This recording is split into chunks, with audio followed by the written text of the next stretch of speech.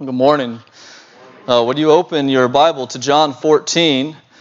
John 14, we're going to look at verses 12 through 14 today. And as you turn there, I want to ask if you guys have ever heard someone say, I want to do great things for God. I want to do great things for God. Maybe you've said that. It's not a bad thing if you have. That's a good thing to want to do, right? I want to do great things for God.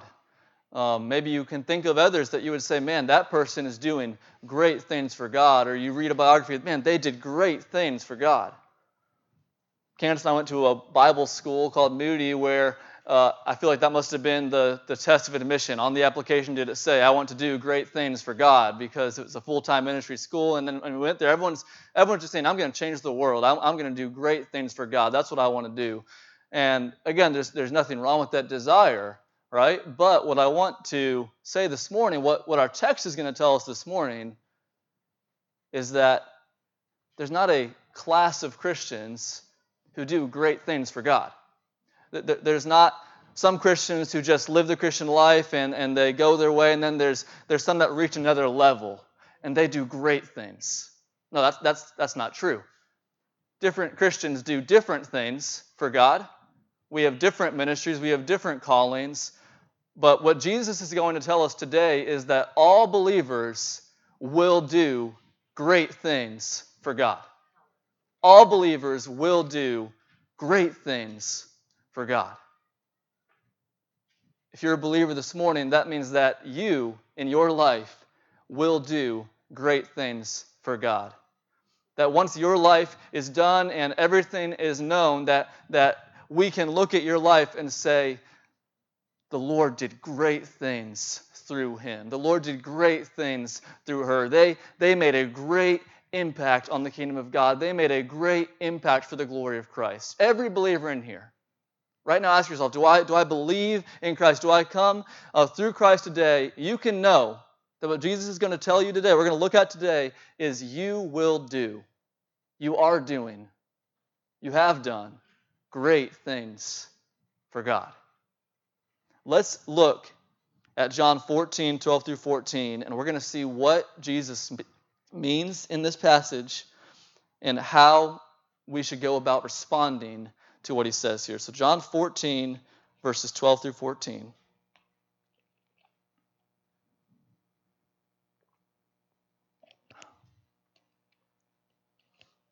Truly, truly, I say to you, whoever believes in me will also do the works that I do. And greater works than these will he do, because I'm going to the Father. Whatever you ask in my name, this I will do, that the Father may be glorified in the Son.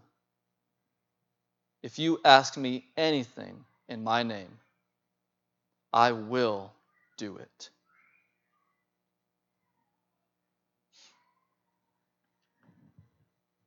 These are amazing words from Jesus to his disciples in the upper room. And what we see in this text, there's really two parts. We see an unbelievable claim and an incredible promise.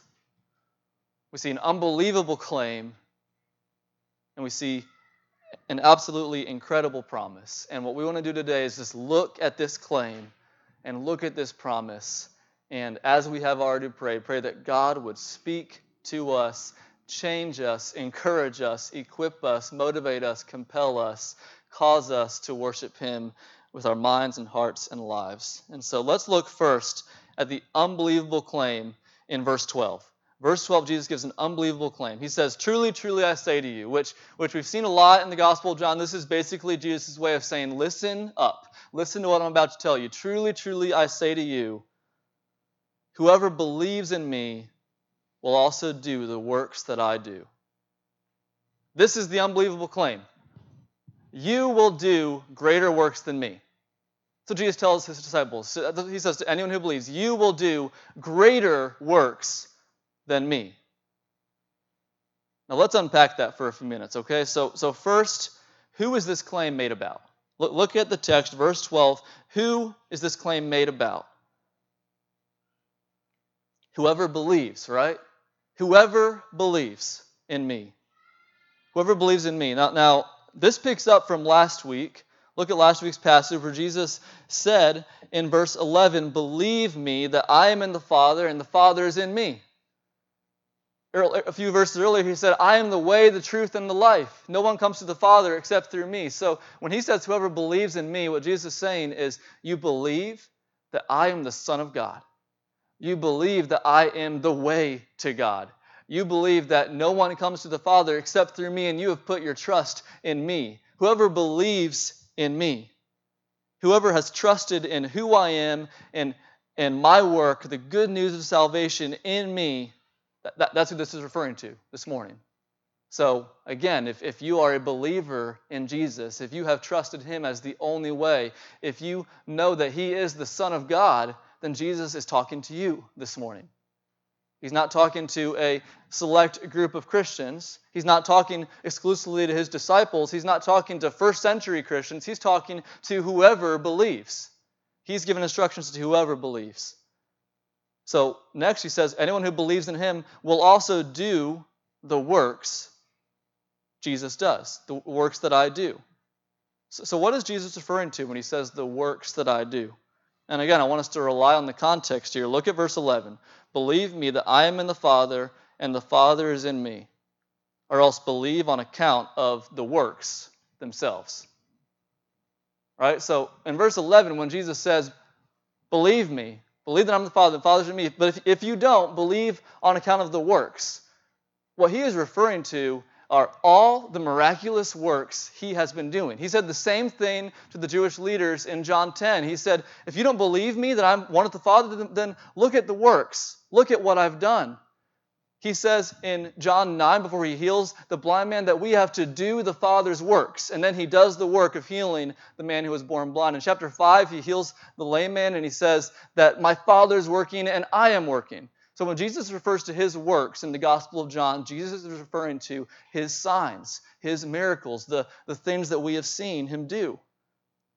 He says, you're going to do the works that I do. And so I would like the kids this morning to help us out, all right? So anyone that's, I guess, in the 6th or under grade, I'd like you to help us out. And can one of the kids just call it out, say, what was Jesus' first work? What was his first miracle? He turned the water into wine. That's right. He's at a wedding in Cana, and they're out of wine, and they want to keep on having the party. They want to keep on having the feast, and Jesus transforms water into not only wine, but the best wine, and tons of it.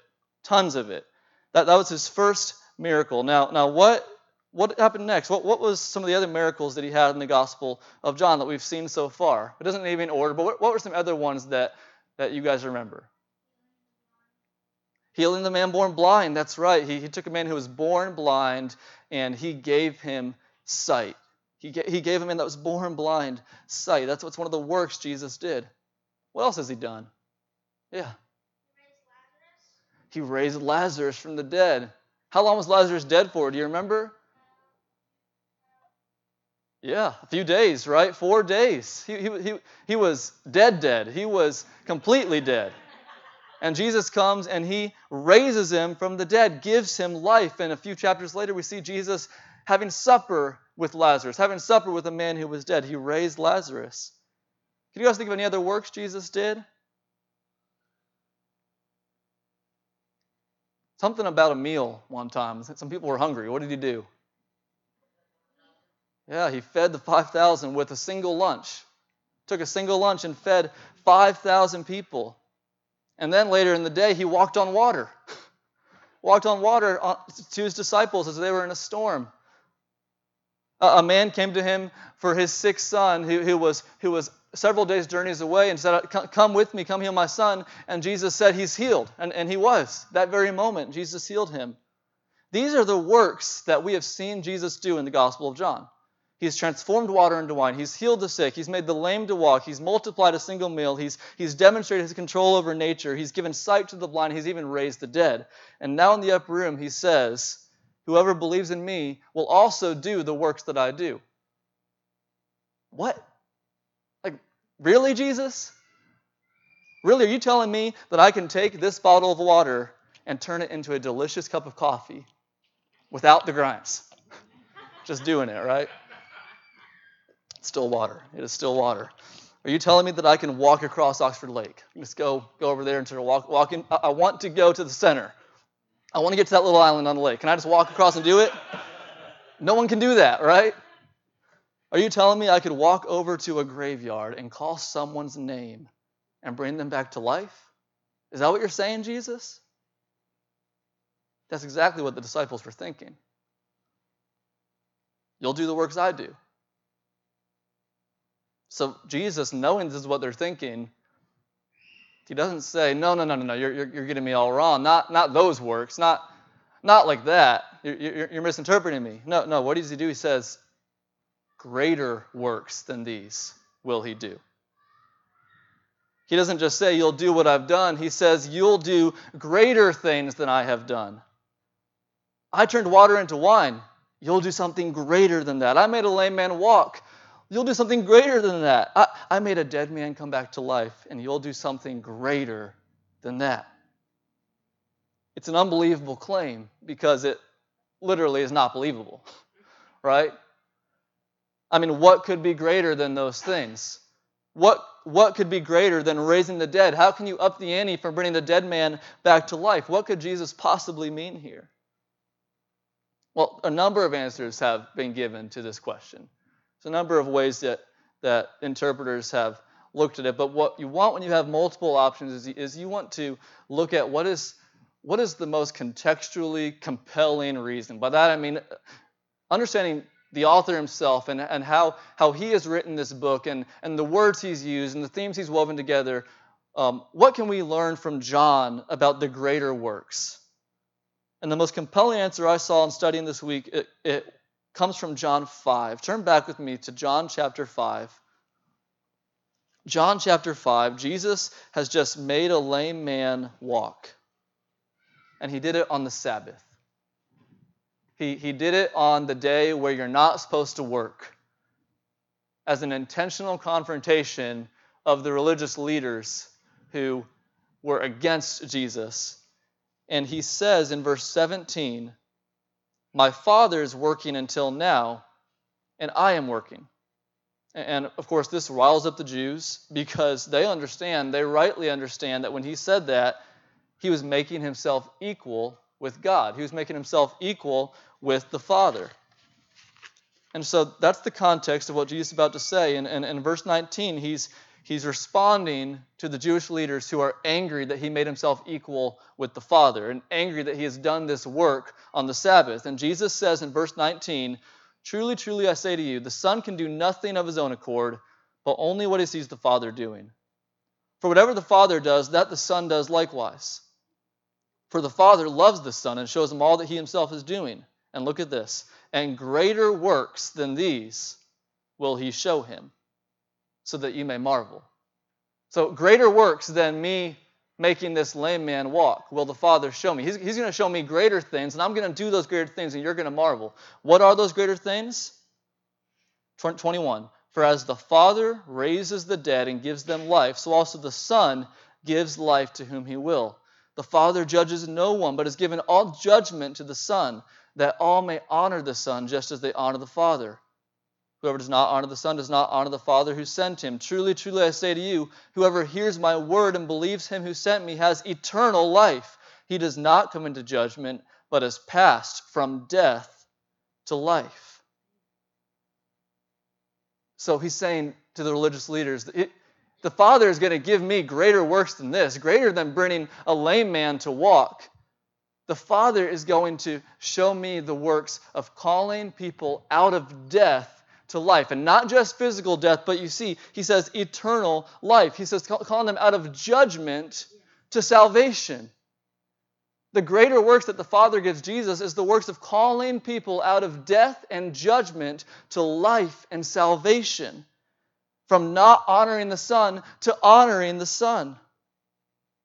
And he does this. How is Jesus going to do this? Look at 24. He says, whoever hears my word and believes him who sent me has eternal life. So Jesus is going to do this greater work through his word, through the hearing of his word, people will come from judgment to life, from death to eternal life. This is the greater work that Jesus is going to do. So back to John 14 then, Jesus tells his disciples, you'll do greater works than these. You'll do greater works than turning water into wine. You'll do greater works than even raising a dead man back to life.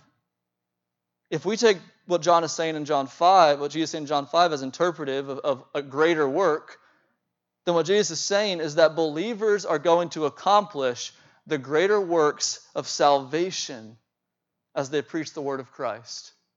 Believers are going to accomplish the bringing people out of judgment, out of death, into life, to God, as they preach the word of Christ. That's the greater works that Jesus is giving them to do. And church, believe me that these works are greater. These works are greater. They're not just external. They're in the heart. And they're not just temporary. They're forever. They're deeper and they're longer lasting. Think about it this way. In his public ministry, Jesus called a dead man back to life. But Lazarus died again. But through the proclamation of the gospel that we make, Jesus is going to raise, through our work, he's going to raise the spiritually dead to eternal life with God. And that life will continue really, physically, forever and ever and ever. These are the greater works that we get to do. We get to go and bring people from death to life through proclaiming the gospel. A deeper, longer-lasting work, an eternal work, a greater work than anything Jesus did in his public ministry. Than anything he did in his public ministry. But the question is how? How is this going to happen? Because in reality, we are weak. We are incapable. We can do nothing to touch the heart. We can do nothing to extend a life. How can we do deeper and more eternal works being who we are? Well, look at verse 12 again. Jesus says how? He says, because I'm going to the Father. Because I'm going to the Father. What Jesus means there is not, I'm going to be gone, so you need to take my place. No, what he means is, my going is going to enable you to do this. My going is somehow going to equip you to do these greater works. How does that work? Jesus' departure to the Father enables believers to do greater works in two ways. First, when Jesus says, I'm going to the Father, what does he mean? Does he mean in a few hours he's going to go ascend to heaven? No. What Jesus means is that in a few hours he's going to be arrested. He's going to be tried. He's going to be sentenced. He's going to be flogged. He's going to be crucified. He's going to be buried. 3 days later, he's going to rise from the dead. And a few weeks later, he is going to ascend to the Father. That's what he means when he says, I'm going to the Father. I'm going to the Father through the cross. He is about to do the greatest work. So understand this. When Jesus says you're going to do greater works, he's referring to his public ministry. He's referring to the works he has done up to this point. But in a few hours, he is going to do the greatest work. He is going to die a substitutionary death for sinners that purchases eternal life for all who believe in him. Up to this point, with the disciples, that work is still future. And so the gospel is not fully revealed yet. But once Jesus goes to the Father, the gospel will be fully revealed, and they can go and preach the full gospel. And the greater works of believers will come to fruition. He has to go to the Father. He has to go through the cross for the greater work of proclaiming the gospel to happen. The gospel needs to happen. He needs to die still. He's about to die for sinners. But second, Jesus' departure to the Father, it enables believers to do these works because when he goes, he will send the Spirit. A few chapters later in the Upper Room Discourse in John 16, 7 and 8, Jesus tells the disciples, it is to your advantage that I go away. For if I do not go away, the Helper will not come to you. But if I go, I will send him to you. And when he comes, he will convict the world of sin and righteousness and judgment. Okay, so I said a few minutes ago that we cannot touch the heart. You can't touch someone's heart. You can speak to them. You can encourage them. You can argue with them. You can do all you can, but you cannot touch the heart. But when the Spirit comes, whom Jesus will send when he goes to the Father, he will empower our witness. And this verse says in John 16:8 that he will convict the heart. He will convict the world. As we share the gospel, he will bring conviction with that sharing. And so he's going to enable us to do the greater work, that when we preach the full gospel of Jesus dying for sinners and rising again, he's going to take that, he's going to prick the hearts of people. He's going, as happens in Acts, Peter preaches the gospel in Acts, and they were cut to the heart. Said, what shall we do? The Spirit does that, but he does it through Peter preaching the gospel. That's how the greater works happen. And so to summarize, here's the meaning of his unbelievable claim.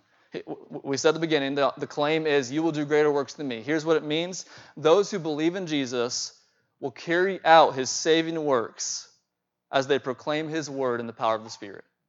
I'll say that again. Those who believe in Jesus will carry out his saving works as they proclaim his word in the power of the Spirit. So you will do greater works than Jesus as you proclaim his word in his Spirit and see him transform lives, bring people from death to life. These are the greater works we've been given to do. It's an unbelievable claim, and it's a true claim. Now, Jesus changes the subject from our works to our prayers. And he follows up this unbelievable claim with an incredible promise. Look down at verse 13.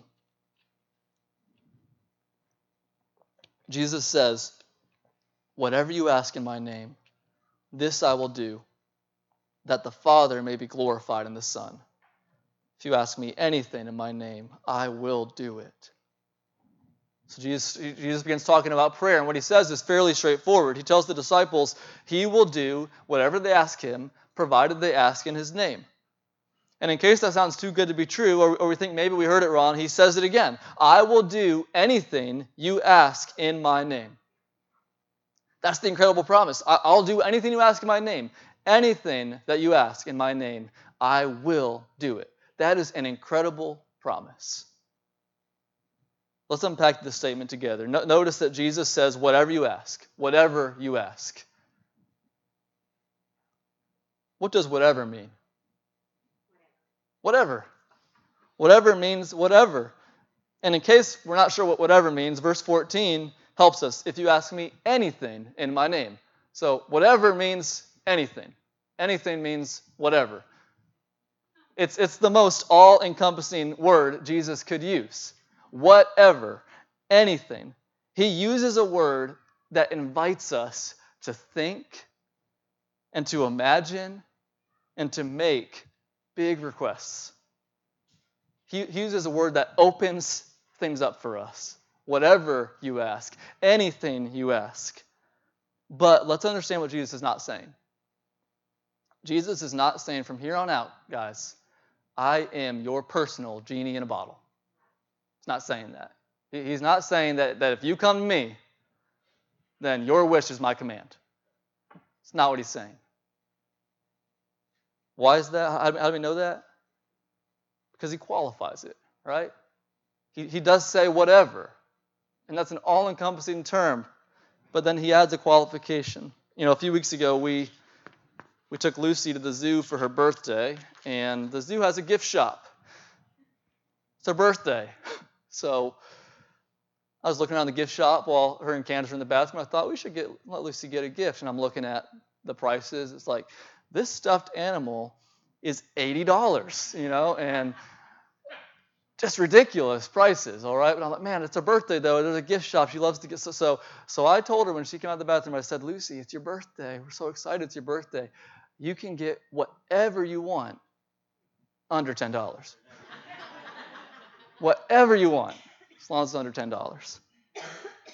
I said whatever Because I wanted her to be able to walk around the store and look at different things and explore it and say maybe this or maybe that. I wanted her to have that experience, but I said $10 because it's about all we could spend on her birthday at that point. So I qualified it. I restricted it based on how much I could realistically spend on an extra present for her birthday. Now, when Jesus says, whatever you ask, he qualifies it. He restricts it. But unlike me, he doesn't restrict it based on what he can do. He doesn't restrict it based on his capability. He doesn't say, you can ask whatever you want as long as you don't ask for something too big. As long as it's under $10, you're good. No, he doesn't do that. He qualifies whatever you ask by saying, provided you ask in my name. And so he doesn't restrict it based on what he can do. He restricts it based on who he is. That's the qualification. Whatever you ask in my name.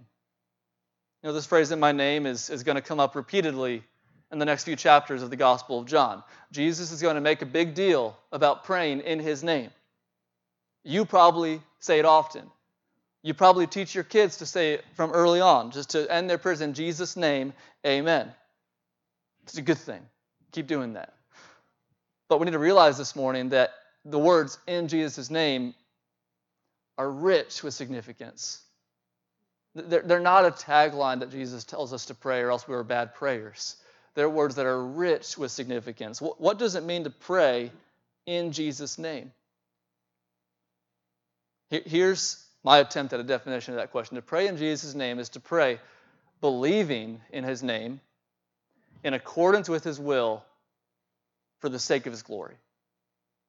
Okay, to pray in his name is to pray believing in his name according to his will for the sake of his glory.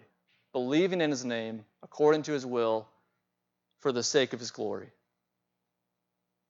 Let's just talk about that. To pray in his name is to pray believing in Jesus. It's to pray believing in who he is and what he has done. It's to pray believing the good news, believing the gospel, believing that he is the only way to the Father, believing that you have come to the Father through him. If you are praying in Jesus' name, you are praying trusting the whole gospel, believing the whole gospel. If you believe Christ, then you can pray in Christ's name. You can pray in Jesus' name. You're united to him. You are in him. You're literally in him. You've been united with Christ, and you're praying in his name. Second, to pray in Jesus' name is to pray according to his will. John, who wrote this book, wrote some letters later in the New Testament, and he says in 1 John chapter 5 that we know that if we pray according to his will, then we have what we ask for. And so John understands this as somehow relating to what Jesus wills. And what that means is that we search the Scriptures, we come to know Jesus better, and as we come to know Jesus through the Scriptures, we pray according to what we find of Jesus. We pray according to his will. We pray according to his desires. We pray his prayer, his thoughts after him. We pray his heart after him. So it's to pray according to his will. And third, to pray in his name is to pray for the sake of his name. It's to pray for his glory. It's to pray with a heart that desires the magnification of his name in all the earth. It's to pray as a worshiper of Christ. It's to come to Christ and pray knowing that he's not a genie in a bottle to give us something, but that he is the king of the earth. He's the savior of the world, and we want him to be glorified. So to pray in Jesus' name is to pray so that he would receive all the glory. And if you're doing that, if you're praying in his name, believing in who he is, making a request according to his will, seeking his glory, then here's the promise. Jesus says, "This will I do." I will do it. If we make any request in his name, he will do it every single time. He will do what we ask every time. He will say yes to every request we ask in his name. That is the incredible promise. And kind of like the unbelievable claim, the incredible promise is incredible because we kind of wonder, is this credible?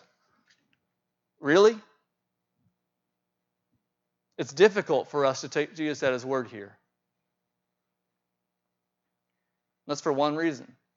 Because it seems like this isn't true. in our experience. Have you ever made a request in Jesus' name and had him say no? Haven't we all made a request in Jesus' name and had him say no? What are we supposed to do with this promise in light of those experiences? Well, this morning I want to offer a few different ways to think about that. It's important, because what's the use of a promise if we experience something that we feel like it's saying that's not true? You're lying. If he's lying, then everything falls apart. Our whole faith falls apart if he's not telling the truth here. So what are we to make of that? Well, I want to bring a few different perspectives to this experience and a way to think about your prayers that you have prayed or are praying in light of this promise. First, I want to encourage you to make sure you're really praying in his name. I don't want to overstate this, because I don't think Jesus intended for me to be praying and making requests and then thinking to myself, I hope I'm in his name. I hope I'm praying in his name, and never knowing for sure. That would kind of undercut the promise, right?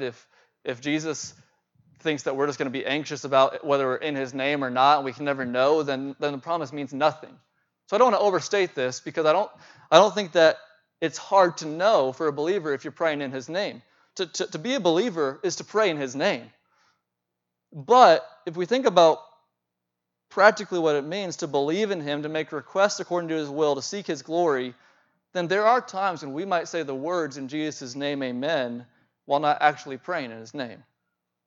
And this can be a reason why he's not answering our prayers. Think about these words from James. He says, you do not have because you do not ask.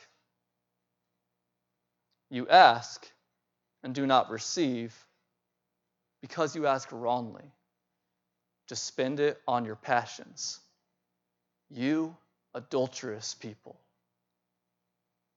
Do you not know that friendship with the world is enmity with God? If part of praying in Jesus' name is praying for the sake of his glory, then whenever we make requests that are rooted in our own selfish desires, or whenever we're seeking our own glory in our prayers, we have stopped praying in his name. No matter what we say at the end of our prayers. We're just like a husband who tells his wife, I love you, and then goes and cheats on her. We're adulterous. We're trying to be friends with the world and friends with God at the same time, and we can't pray in Jesus' name while we're trying to spend our requests on our own passions, on our own desires, on our own lives. So practically speaking, part of praying in his name is both to believe in him and also to repent for the sake of his name. As believers, we should always come repenting in prayer. We should always begin by believing who he is, turning to him and repenting of our sins, turning away from our passions, drawing near to God in repentance, and then making our requests in Jesus' name. And so that's one possibility when it seems like Jesus is saying no to your prayers, is do you need to repent? Do you need to turn away from self-glory and turn to the glory of Christ? Do you need to start seeking his name instead of your own life and your own desires and your own passions? But let's assume that you've repented, that you are praying in Jesus' name. Whatever the qualifications are, you're doing it. You are praying in his name. And if you're a believer who's praying according to the Scriptures with a repentant, believing heart, then Jesus says he will say yes to you. But what if he still says no? What then? Well, Jesus would tell us, keep on praying. That's another way to think about it. He would say, keep on praying. There's an occasion in the Gospel of Luke when he tells his disciples a parable, and he says that he wants them to know this so that they can learn they ought always to pray. They ought always to pray and never lose heart. So Jesus tells his disciples a story to encourage them, never stop praying. Don't lose heart.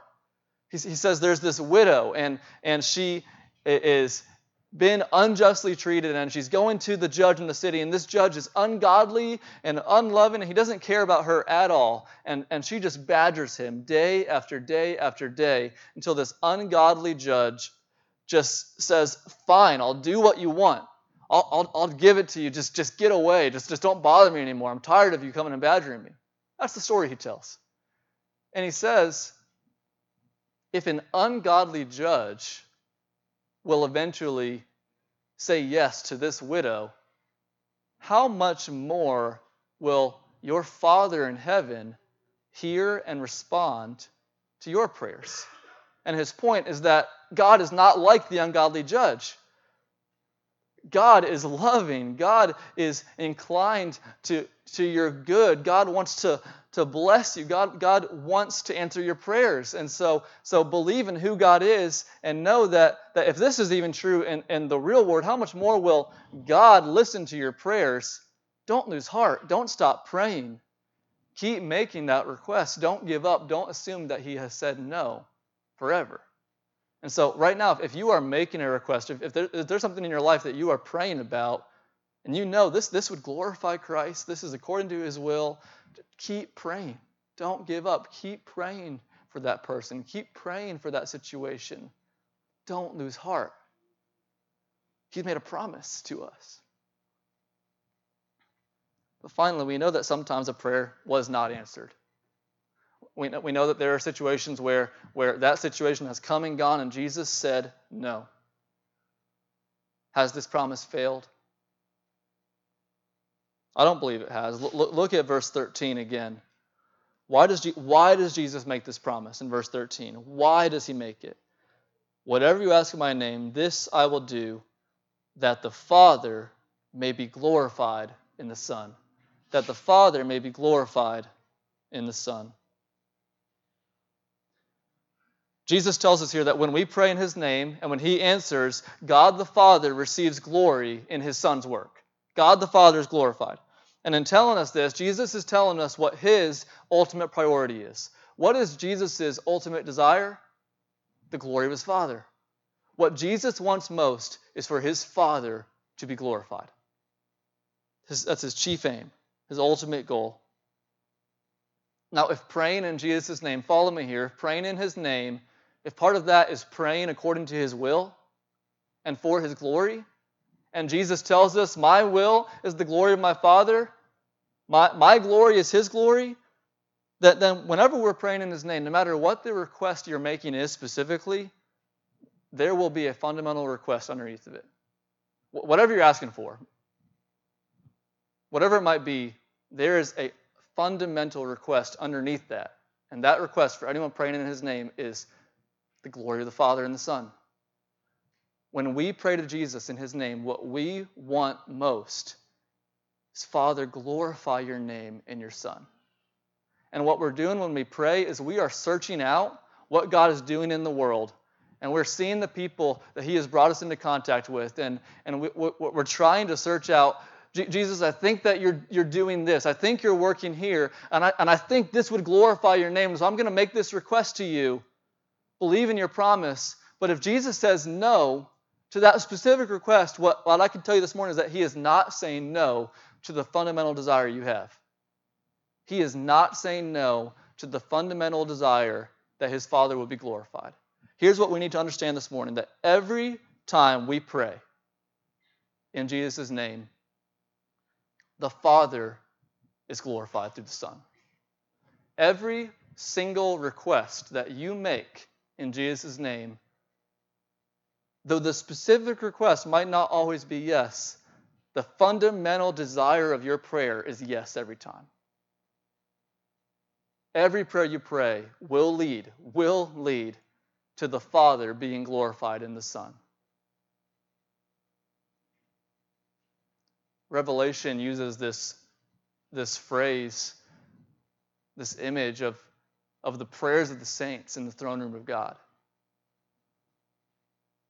As the angels worship Christ, there's incense in the throne room, and this incense represents the prayers of the saints. So every time you pray, every request you make, is adding to the worship of the Father and the Son in heaven. And though we may not see it now, one day we will see that there was not a single request prayed in His name that God did not hear and respond to for the sake of His glory in Christ. And so you can pray with joy, pray with confidence, pray with anticipation that God is going to respond to this prayer. Jesus is going to say yes to this prayer. He's going to use this prayer, this specific prayer, to glorify His Father. That can bolster us with confidence. So believe Jesus' promise. If you ask me anything in my name, I will do it. So we have an unbelievable claim and we have an incredible promise. The unbelievable claim is, you will do greater works than me. You will do greater works than me. And then the incredible promise is, I will do whatever you ask in my name. Okay? Now I want us to notice something. Who is doing the work in that first statement? You will do greater works than me. Who's working? You are. We are. Believers are. We're doing the work. You will do greater works than me. And the next statement, I will do whatever you ask. Who's doing the work? Jesus. I will do it. I will do it. And the first statement, we are doing the work by the power of the Spirit. And in the second statement, Jesus is doing the work in response to our prayers. And putting those together reveals a crucial relationship between what we do and what Jesus does. And this brings us to the main idea. This is where everything is driving out today. Jesus is working through us.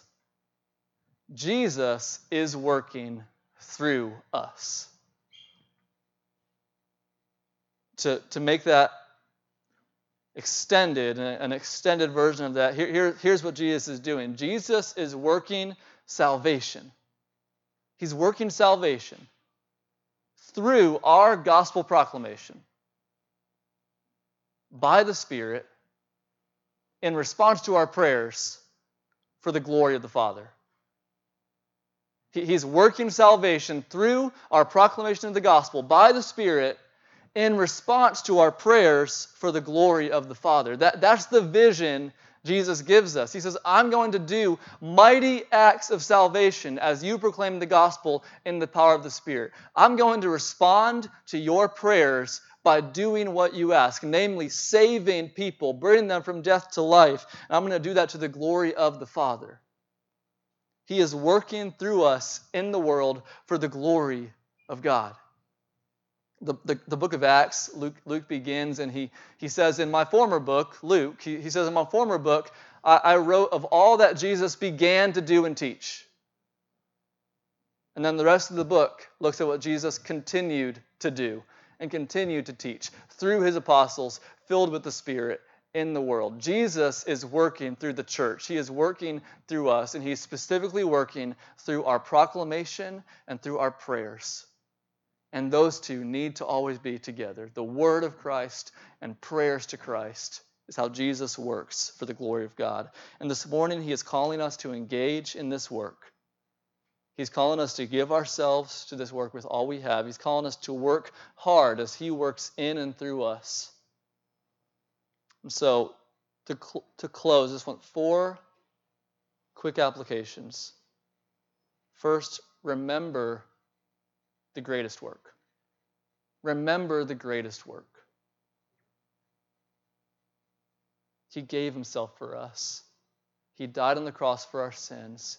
And then He said, it is finished. It is done. Your sins are paid for. The way is open.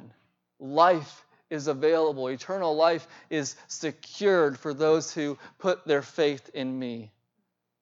And we need to remember that greatest work, or else we're not going to even care to work hard in prayer. We're not even going to care to go preach the gospel. We need to remember what Jesus has done for us, His greatest work, and let it fuel us each day of our lives.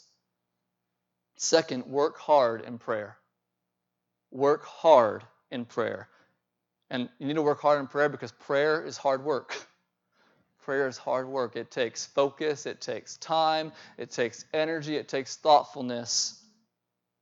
Work hard in prayer because Jesus has made this promise to us. Oswald Chambers says of this text, prayer is the greater work. Prayer is the greater work. Any work that happens in our lives is going to start with prayer. It's Jesus responding to our prayers. And so don't seek to do anything for Christ if you are not starting doing the greater work, the harder work of praying for Him to work. So work hard in prayer, work hard in proclamation. Work hard to share the gospel. Be creative. Move toward people. Get to know them. Find ways to get the gospel to people because it's through the word of Christ that people are transformed from death to life, transferred from judgment to eternal life. Jesus said in John 9, we must do the works of Him who sent me while it's day. Night is coming when no one can work. Night is coming. And so work hard in the daytime, in the day of salvation, to proclaim the gospel. But then finally, rest in Jesus' promise. You know, this passage, Jesus does not say, whoever believes in me could do greater works than I do. Hypothetically, they could do it if they do the right things, if they set their life up the right way. They could do it.